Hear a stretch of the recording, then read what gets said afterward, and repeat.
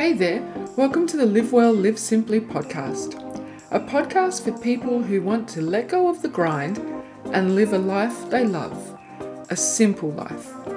I'm your host, Cindy Johns, and for the next few weeks, we'll be talking about how to mindfully simplify your life with 9 easy steps. Welcome to step 8. So, step 8 is to turn your attention inwards. Living a simple life is all about living a life that is true to you. It's about living a life that has meaning and purpose for you.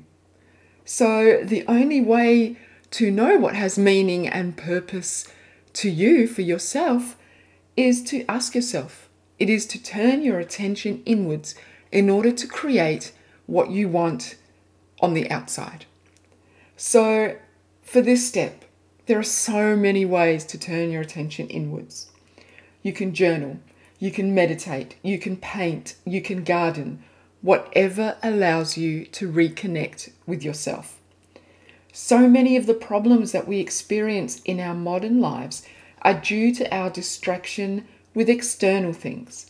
We're discouraged from looking inward to find our own answers, and as a result, our lives become overcomplicated with other people's opinions.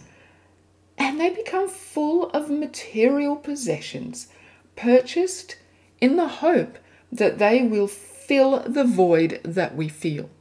We can fill that void by paying attention to ourselves and doing the things that satisfy ourselves. So put time aside each week to do something that allows you to look within and reconnect to your heart. Give yourself time to discover what you love and how you want to live. And don't be fooled into thinking that it's only things like journaling or meditating or doing yoga that will get you to that point where you can reconnect with yourself.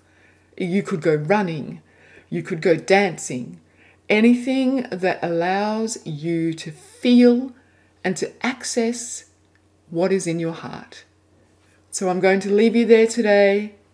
If you would like to talk to me about different things that will help you reconnect with yourself, please feel free to send me an email, simplify@cindyjohns.net, or come and find me over on Instagram. I am at _Cindy_Johns_. Speak with you next week. Bye.